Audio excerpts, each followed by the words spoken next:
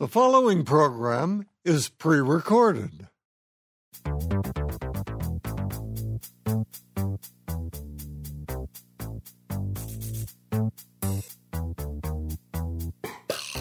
From Buck Studio at Wisconsin Public Radio, this is Zorba Pastor on Your Health.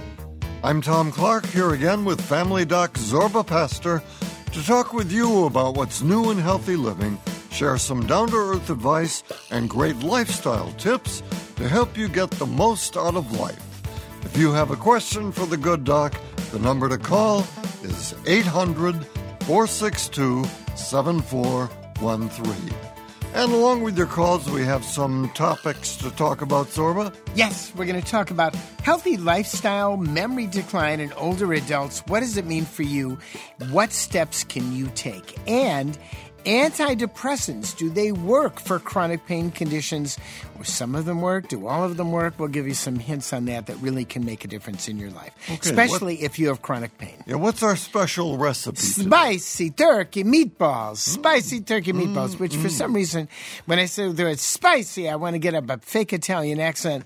I have no Italian blood in me at all. None. I love Italy, but no blood in me. Wasn't that much of an Italian? No. I was not successful. Let's get to the phones. Moving on. Getting to the phones at 1-800-462-7413.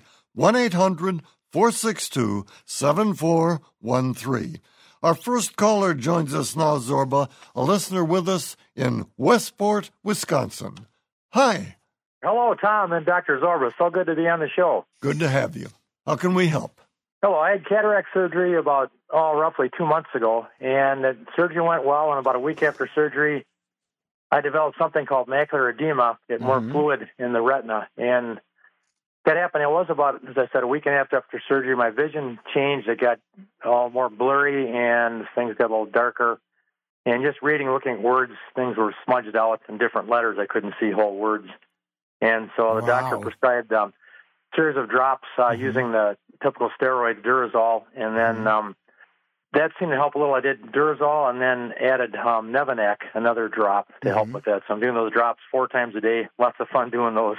Yeah, I bet. I bet. Yes, it's just been a long process with that for the last just about 2 months. What's happened to your sight? Has it improved at all? It's improved a little bit, yes. It's finally getting better, maybe over the last week. Just don't know if you've seen or heard much of this. I guess this does happen occasionally. You get extra inflammation in the eye. I mean, a lot of people say, boy, I had cataract surgery, I can see so well, but not so much for me. But doctors think it may continue to get better, to improve. I just don't know if you've seen this happen. Well, that's if we look at cataract surgery, and when I was a kid, back in the day, back in the 50s, before they had cataract surgery, if you had your cataracts removed, you wore these Coca-Cola glasses. I don't know if you've ever remember these big eyeglasses where people looked like they had bug eyes. They couldn't see very well at all, but they could see somewhat, and that's because there was no artificial lens that went in the eye.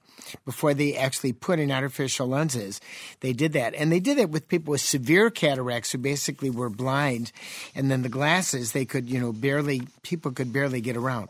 Then when they did cataract surgery back in the old days, you had to keep your head still for 10 days. So you were in bed for 10 days. It was either a week or 10 days on your back. And that's before they developed sort of the modern technique, which is a 15-minute surgery. Now, modern technique, does it work? Yeah, it works. What percentage of the time? 90, 95% of the time without a problem? But the answer is it's 90 or 95% of the time without a problem. And there are complications of cataract surgery. And if you read the fine print that they give you, before you do the surgery, and unless you're OCD, you don't read it, and it doesn't make a difference if you do, you've made, your decision.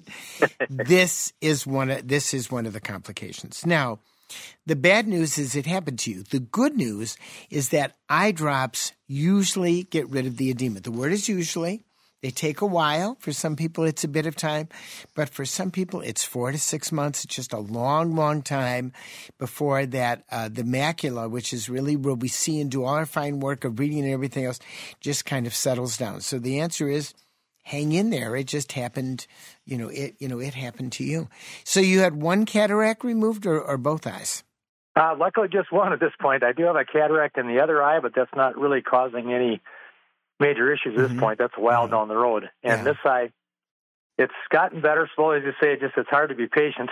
It's hard to be patient because we want it to be better. And I'll give you something on a personal basis. So I had a cataract removed from one eye. Really made a difference. Helps me sort of seeing other things. My other eye, I've got a little cataract in there. It's a little dull. And I went to my ophthalmologist and I said, the first eye is good. The other eye is a little dull. I'd like to have it done. And he said, how much does it bother you? I said, it doesn't bother you very much. He said, well, you remember cataract surgery has side effects. Are you willing to take them? At which point I thought, I never thought about that. I could have a problem when exactly this other eye doesn't mean very much. If it really bothers me, I could just go get glasses for it. So my answer was not to have my other eye done because it's really not too bothersome. And I mention this only because you give a very good example to other people. If you're going to have the surgery, which is very successful, there's a 3 to 5, maybe it's 3 to 5%, I don't know what the number is exactly, that you will have a complication. That or the lens itself has trouble. There are a number of things there. Hang in there. You will get better. 95% chance or better that over time this is going to get better and go away. I like that thought. I like your positive attitude, Dr. Zorba. I do have another thing in there called an epiretinal membrane from scar tissue from posterior vitreal detachment a year or two ago, and that's also probably it's probably interacting. Yeah, and that may be interacting with us, because that's the back here. But luckily, we have modern medicine. We have modern technology.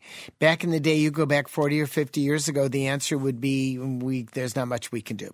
And the answer is there's a lot that can be done now.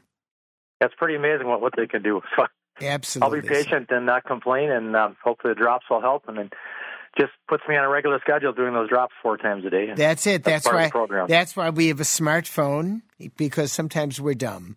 Just follow the instructions. The phone is smarter than us. Which doesn't take much in my case sometimes. You take care now. Thanks. All good talking to you guys. Thanks again for getting me on the show. I really enjoy your show, and it's just a wealth of information as always. So you have a great day. Yeah, thank you so much for the comments. We appreciate the call. Healthy lifestyle linked to slower memory before our next caller. Yeah, Zorba. that's right. Yeah, what do you think, Tom? A decline in the older adults. That's it. What do you think? Well, are you an older adult? I'm the oldest. That's right. You are the oldest. You are the oldest of the older adults. Yeah. So they're kind of looking at a memory. This is a study that came out of China. It's a long-term study. There are about 30,000 adults, 60 years of age and older, the age of 60 to 72, looking at cognitive decline. Study started in 2009. So clearly more than a decade ago. Everyone was actually sampled for something called the APOA gene, the apolipoprotein E gene, which happens to be associated with Alzheimer's. Doesn't mean if you have the gene, you're going to get it. About 20% of the people were found to have it, where it's also looking at that gene and how predictable that gene will be. And then people were studied in assessments in the year 2012, 2014, 2016, 2019, and so on. And they looked at healthy lifestyle and whether or not healthy lifestyle would actually improve memory. So what do you think is part of healthy lifestyle, Tom? Eating right, I suppose. Absolutely right. What else? A little exercise. That's right. Maybe a lot of exercise. That's right. What else? Listening to the show. Listening to the show. That's right. Listening to public radio is definitely a part of healthy lifestyle. No, not it. But they did six factors: healthy eating, regular exercise, active social contact with friends and family, cognitive activity, which is writing, reading, playing mahjong, okay? Cognitive activity. Non-smoking and not drinking any alcohol. Never drinking alcohol. They had a score from 0 to 6. Whether or not people had a healthy lifestyle. And after accounting for a range of economic and social conditions, they found that individuals who had healthy lifestyle had a slower active decline in memory over a 10-year period. They may have still had some active decline. As you get older, our memory, starts to deteriorate, but it wasn't as bad, wasn't as quick, and wasn't as problematic. So once again, it's showing you that healthy diet, regular activity, social activity, cognitive activity, writing, reading, forget about those crossword puzzles. Those are for crossword puzzle people. Playing mahjong. It's Chinese, but maybe we should all play mahjong. Not smoking and not drinking much can make a difference. And listening to public radio should be also part of that. 800-462-7413 is our number. If you have a question for Zorba, 800-462-7413. And Zorba, we have a voicemail now from New York. Hello. I have a question about the COVID. I've had the COVID twice now. In the beginning, I had the shots. Now I haven't had the last shot. But I'm very tired from the COVID. I'm asking if you know a food or something I can eat that will give me some energy. Also, I'm overweight and I'm a diabetic and I am trying to lose weight. But during the COVID, at first I couldn't eat anything. And the last part, I started eating. So I'm trying to eat low calorie foods. Also, all this time I've been drinking a coffee creamer in my coffee, and I just looked at it. It says 0 sugar, but it has corn syrup in it and all this other stuff that I didn't see. So thank you. Could you help me? And God bless both of you. Bye for now. Thank you. Really good voicemail. Brings up a lot of things. So first of all, I want to address the coffee creamer before we get into it. You look at coffee creamer, it's an industrialized product. It's got calories. It doesn't have 0 calories. I have no idea why it says 0 sugar if it's got high fructose corn syrup.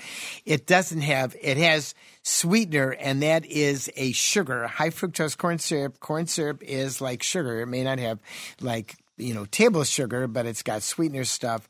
If you're going to put something in your coffee, go for the cream. Then you know what you're actually getting, a natural product, or go for almond milk or something like that. All right.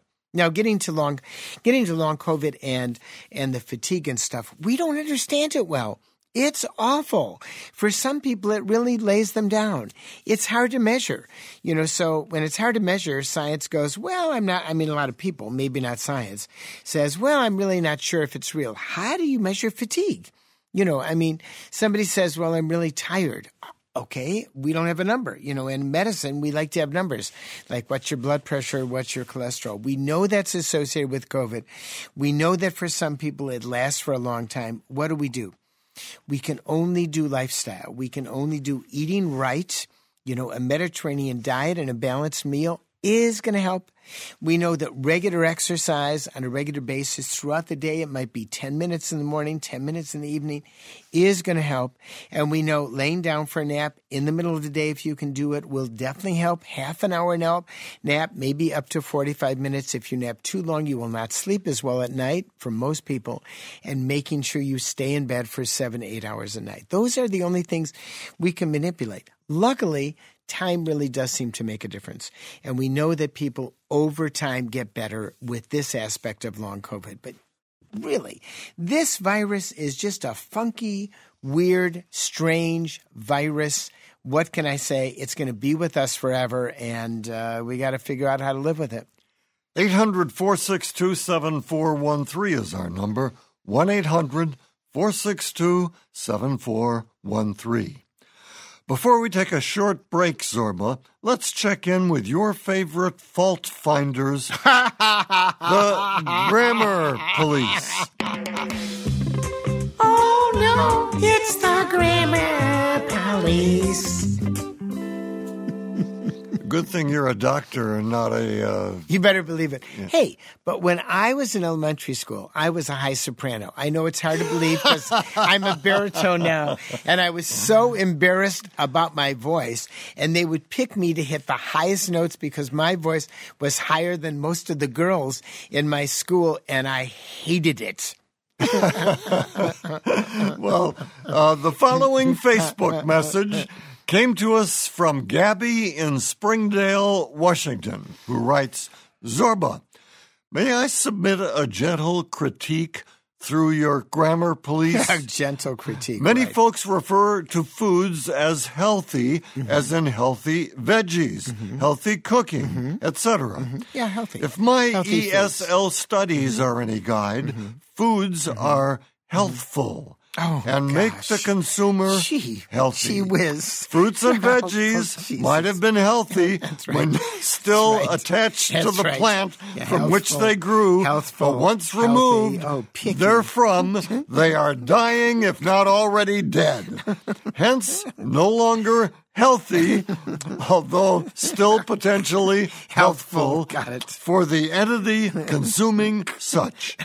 Love your show. Yes, well, that was very helpful, but I don't think I'm going to say, hey, let's have some healthful veggies. People are going to, what do you mean? Healthy foods, healthful veggies. So that's exactly. Even though they're not healthy. Yeah, you know something. In every crowd, we can change our language. That's exactly. Once again, thank you so much for your comment. Really appreciate it. Would you like a large broadcast platform to point out Zorba's minor grammar mistakes? Well, you're in luck. Let us know by posting on our Facebook page, or you could always send us an email at zorba@wpr.org. We have more of your calls coming up. I hope so. Zorba will answer more of your emails. I hope so. And we'll be cooking up some spicy meatballs. All that coming up on Zorba Pastor on Your Health from PRX.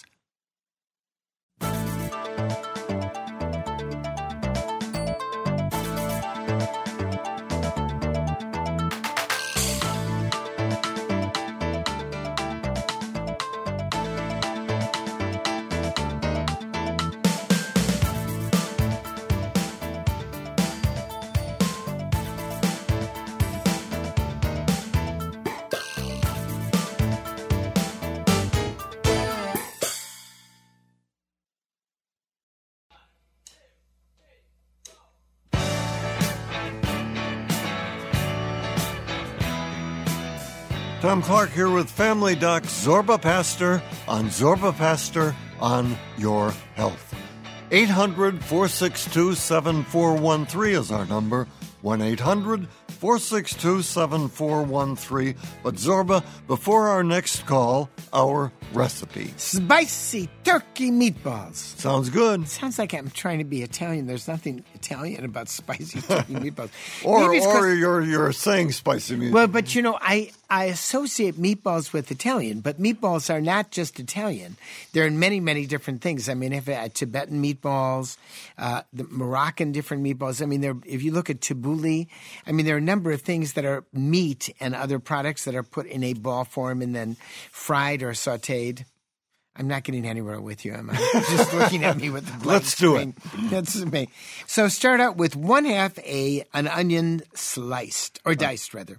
A half an onion diced. That's right. It can be a yellow onion, red onion, any kind of onion you want it. 2 garlic cloves minced. 2 garlic cloves minced. 2 tablespoonfuls of minced Italian parsley. 2 big T minced Italian parsley. 1 pound of ground turkey. 1 pound ground turkey. A large egg. A large egg. A teaspoon of salt.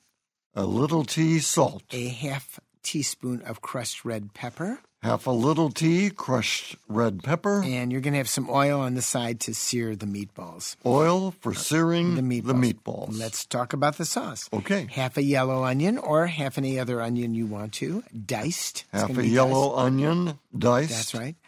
2 garlic cloves chopped. 2 garlic cloves chopped. A 24-ounce can of crushed tomatoes. A 24-ounce can of crushed tomatoes. A teaspoon of your favorite dried Italian herb blend. Little tea, dried Italian herb blend. Where do you get your herb blends, Tom? At the restaurant. At the restaurant.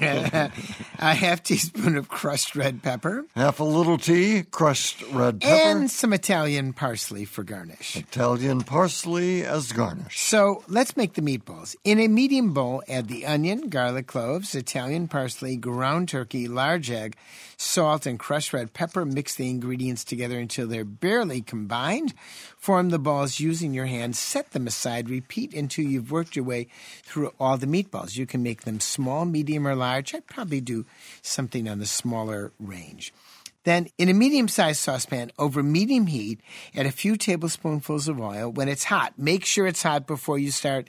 It's going to take you a minute or so under medium heat. Sear the meatballs on all sides. Transfer them to a plate or a sheet and repeat till you've worked your way through all the meatballs. They've got to be seared. The outside has got to be seared or it's not going to be good. Now, in the sauce, here's what you're going to do. In a medium saucepan, over medium heat, add a teaspoon of olive oil, then put in the onion, cook until softened. Add the garlic, tomato sauce, crushed red pepper flakes, stir and bring to a simmer. Mix in a quarter cup of water just to kind of loosen the sauce a bit, and then add a little bit of salt to taste. Then put the meatballs in, cover the pot, simmer for 10 to 15 minutes, and you're done. And garnish it with some Italian parsley and serve. And this really is good. And you can serve it with a side of pasta. You can serve it just on its own. But it really is good. It's a spicy turkey meatball. You can make it in advance, put it in the refrigerator, warm it up for the kids or other people who you want to have in your house. And meatballs are fun. I like making. I haven't made meatballs in a while, but this would be a good dish. And it's using turkey, so it's not just using beef. It's a poultry product, which really is better for our cholesterol. They really sound good to me. They're really good. Yeah. And I know that people would love to have a copy of this. And guess how they can do it? They can do it through the web. They can come to zorbapastor.org. That's zorbapastor.org. And don't forget, you can find us through Facebook.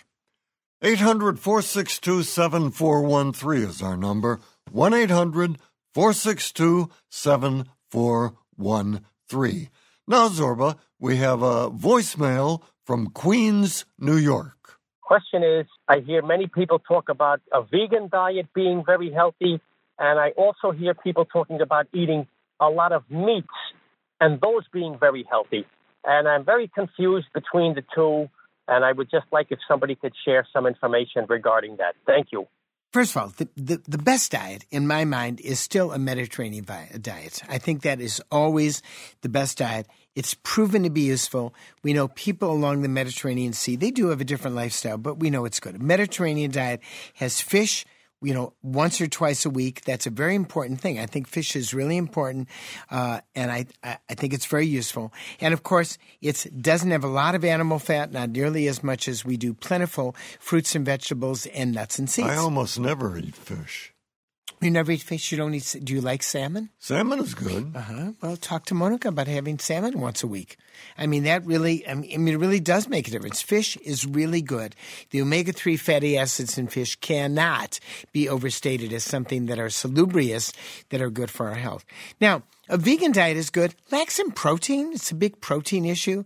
It's hard to get protein on a vegan diet. A vegetarian diet, you can get protein because, of course, you're putting in eggs and dairy products. But in a vegan diet, little bit harder to get that. Is it useful? Yeah, it's a good diet. Is it the best diet? Absolutely not. There is no best diet. Once again, I always go back to the Mediterranean diet.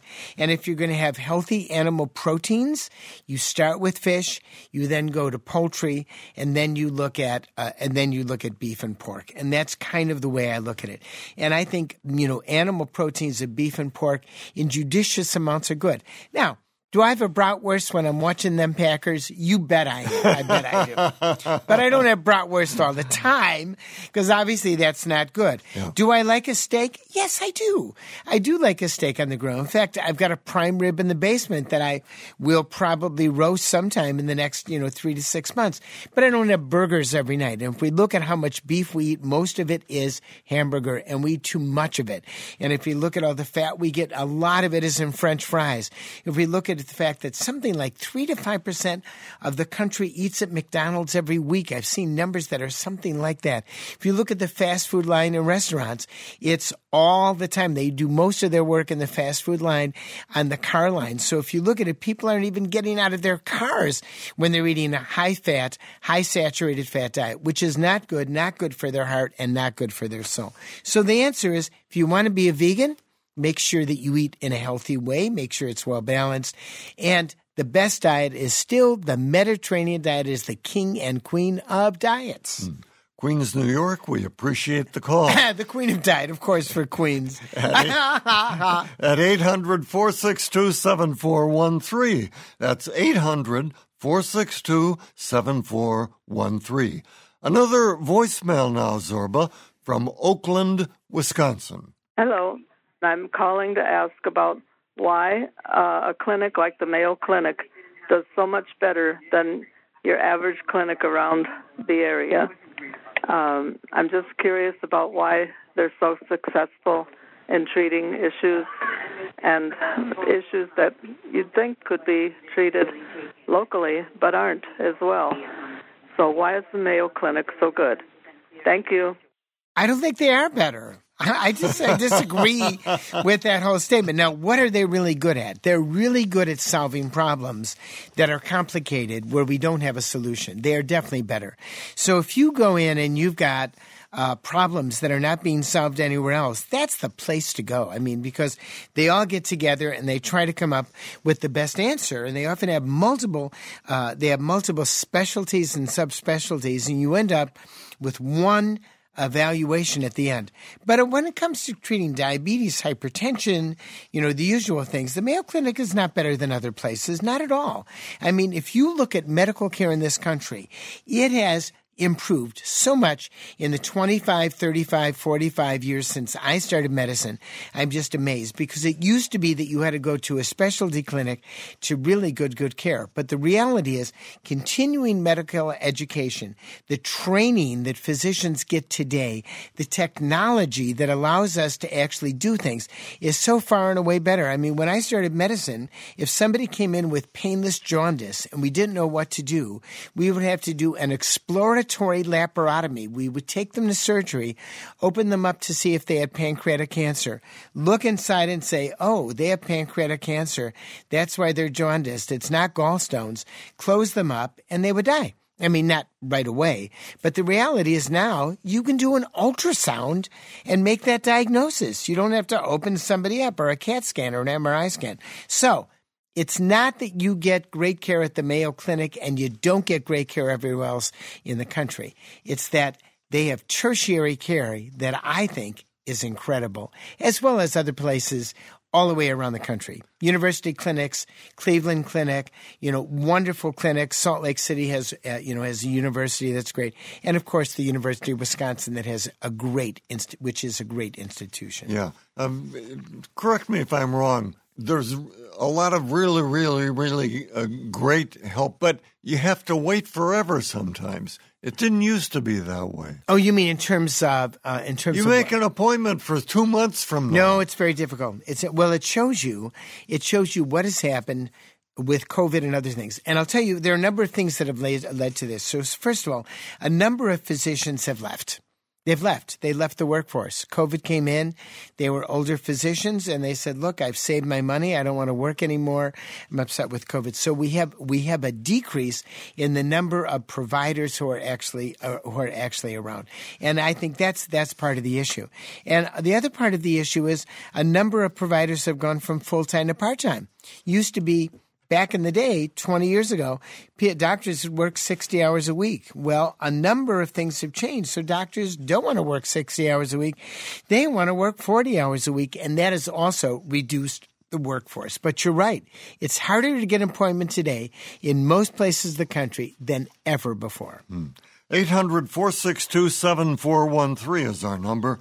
1-800-462-7413. Before the break, Zorba, we love it when our lovely listeners chime in with a healthy living tip for the show. So, let's first hear from Charles in Fitchburg, Wisconsin, who writes, Zorba, I enjoy and appreciate your articles on health issues. Over the years, you've dispensed millions of dollars of practical advice. Regarding your advice on saving money on prescription drugs, you do not touch on the issue of buying from outside the U.S. I surmise that this must be a touchy or legal issue. However, I've been buying Eliquis from a Canadian source that lowered my cost from $550 per month to about $155 per month. That saves me over $4,500 a year. He brings up a good point. First of all, it's not a touchy point at all. I mean, I do tell people, I've told my patients for years about Canadian pharmacies. Very important when men wanted to get Viagra and Cialis, and also when asthmatics have wanted to get inhalers, which are much, much cheaper through Canada. And of course, a lot of people along the border get their prescriptions through Mexico. So it brings up a very good point. Very good point about Eliquis, which is a name brand. It's it's a blood thinner, very important blood thinner called a DOAC, which is a direct oral anticoagulant. Very expensive. And if you get it through Canada, you're going to save a lot of money. So I think he brings up a very good point. You want to make sure you're dealing with a reputable Canadian pharmacy. That's very important. I would ask your healthcare provider, because they have to send the prescription to that, or if they're not willing to send a prescription, then you say to your healthcare provider, give me a written prescription, I will take it to the pharmacy of my choice.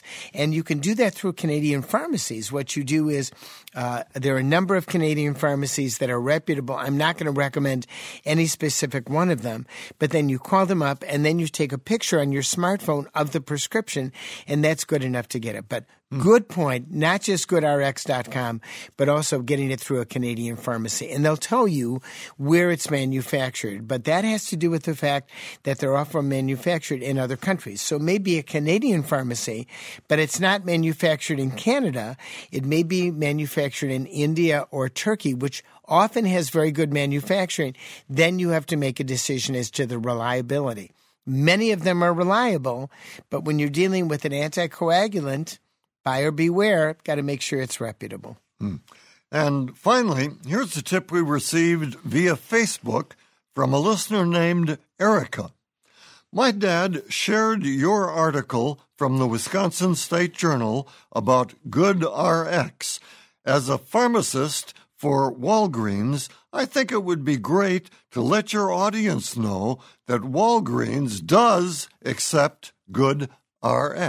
Well, the answer is they may accept GoodRx, but the price may be different, and it depends on different medications. But the reality is, if you go to goodrx.com, it will then tell you what the cost is of each pharmacy and whether or not they actually approve it. And that's the way to do it. Use the website. Use it in the best way possible. Do you have a helpful tip for the show?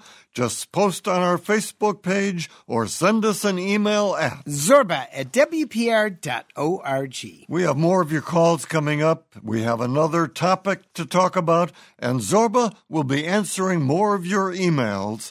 All coming up on Zorba Pastor on Your Health from PRX, the Public Radio Exchange.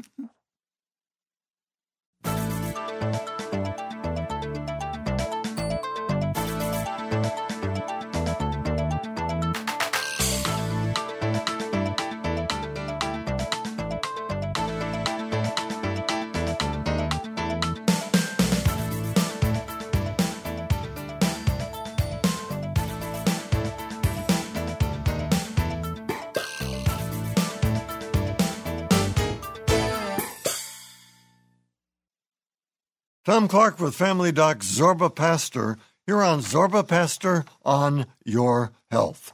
The number to call if you have a question for Zorba, 1-800-462-7413. But Zorba, before our next call, most antidepressants ineffective for common pain conditions. Right. There are some important issues here. So first of all, antidepressants happen to be used for many, many different things. They're used for depression, of course, for PTSD, but they're also, the question is, do some of them work for chronic pain? And the answer is some of them do, some of them don't. And this is an article that was recently published in the BMJ, and I think it's an important article to look at.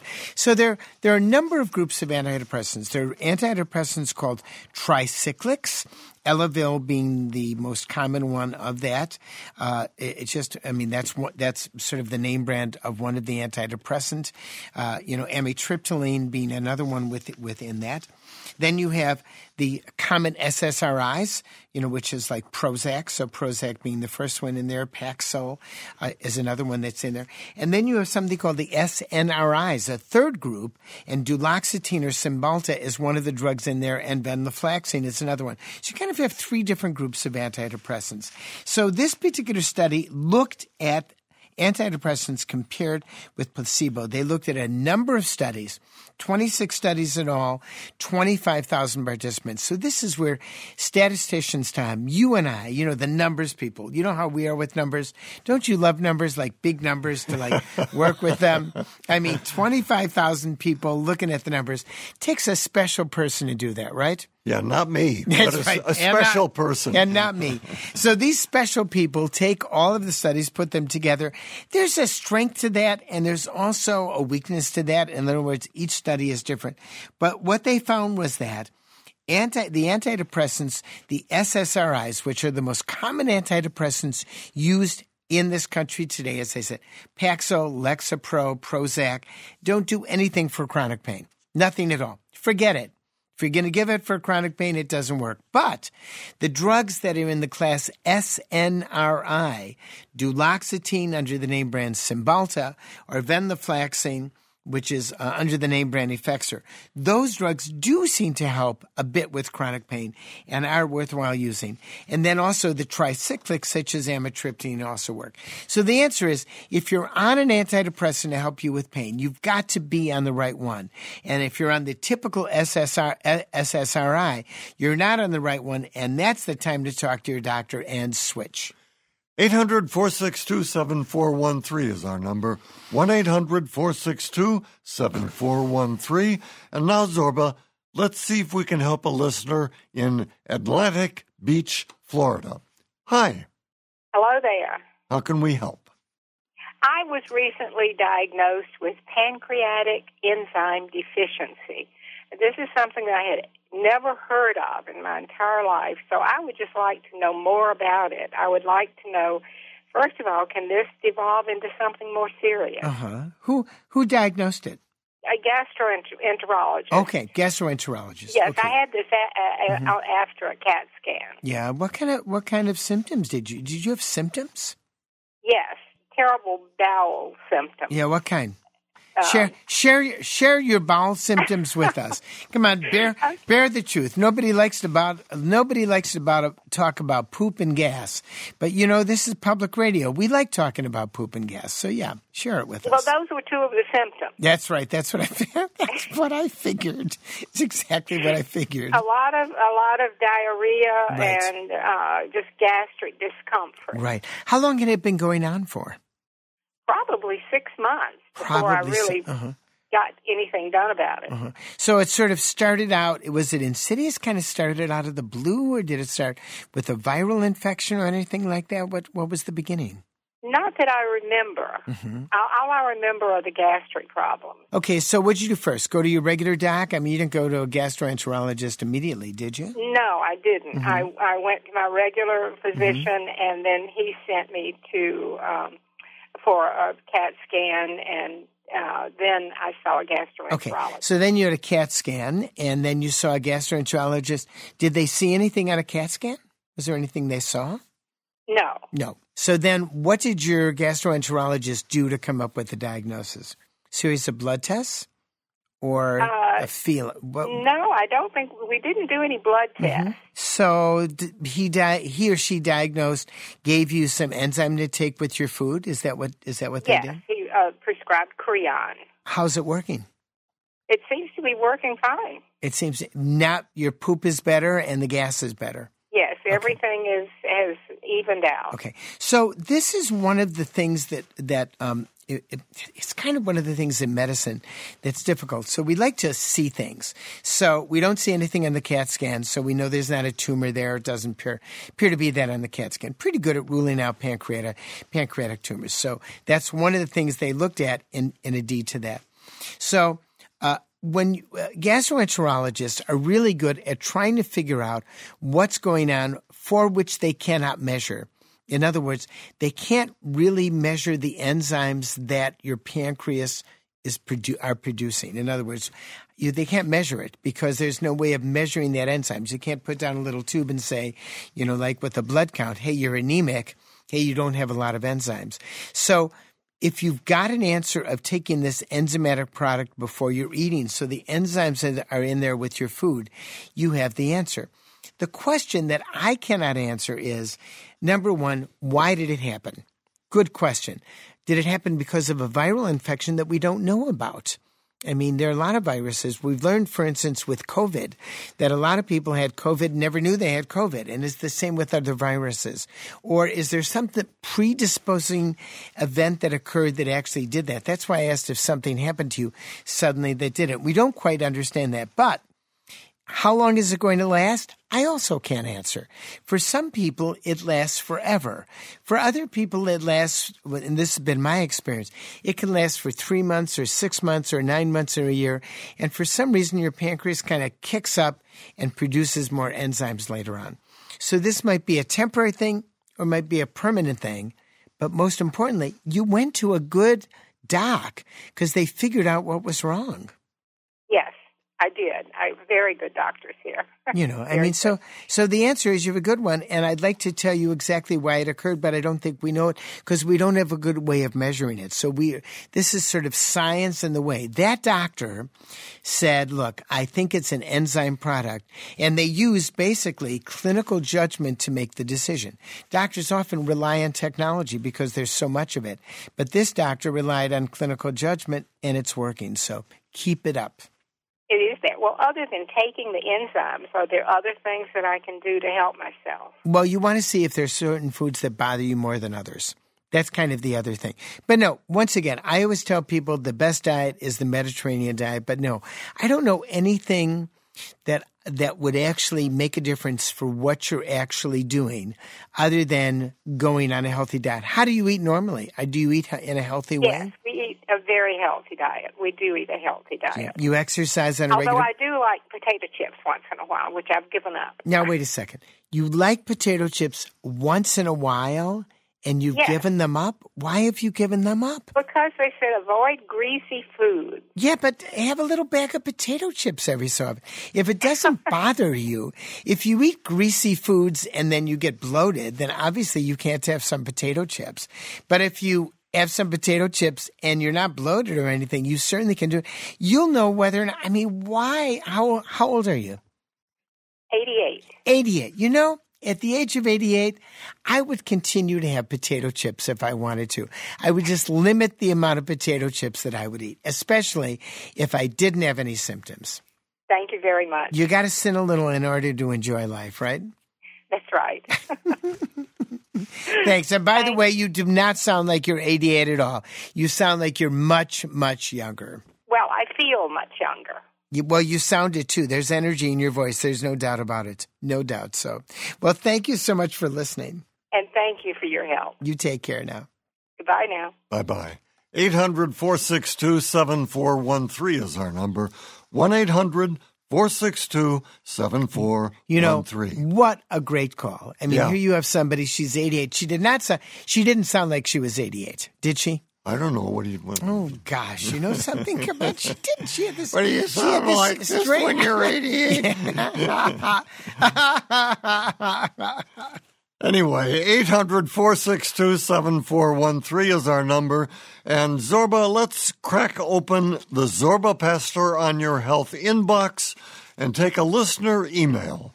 The following question came from Lynette in Richmond, California, who writes, Dear Zorba, Tom, and Monica, help me ever Zorba, since... Tom, and Monica. Oh, Monica. I know. Bad. I like that. Well, she's the smartest person I know. She so is. Maybe she come on. Anyway, okay. Help me. Ever since I read that chocolate was medicinal in that it helped open capillaries in extremities. Do I have that right? A little bag of delectable bites of gourmet, extremely expensive, 100% cacao was in my purse. Recently, a friend told me about a Consumer Reports article detailing how my pursuit of health and happiness through bitter cacao may cause many problems. What have you learned about the dangerous levels of the metals lead and cadmium in my cacao? At age 72, will this habit catch up with me? Or will I be on the other side of the time the heavy metals do me in?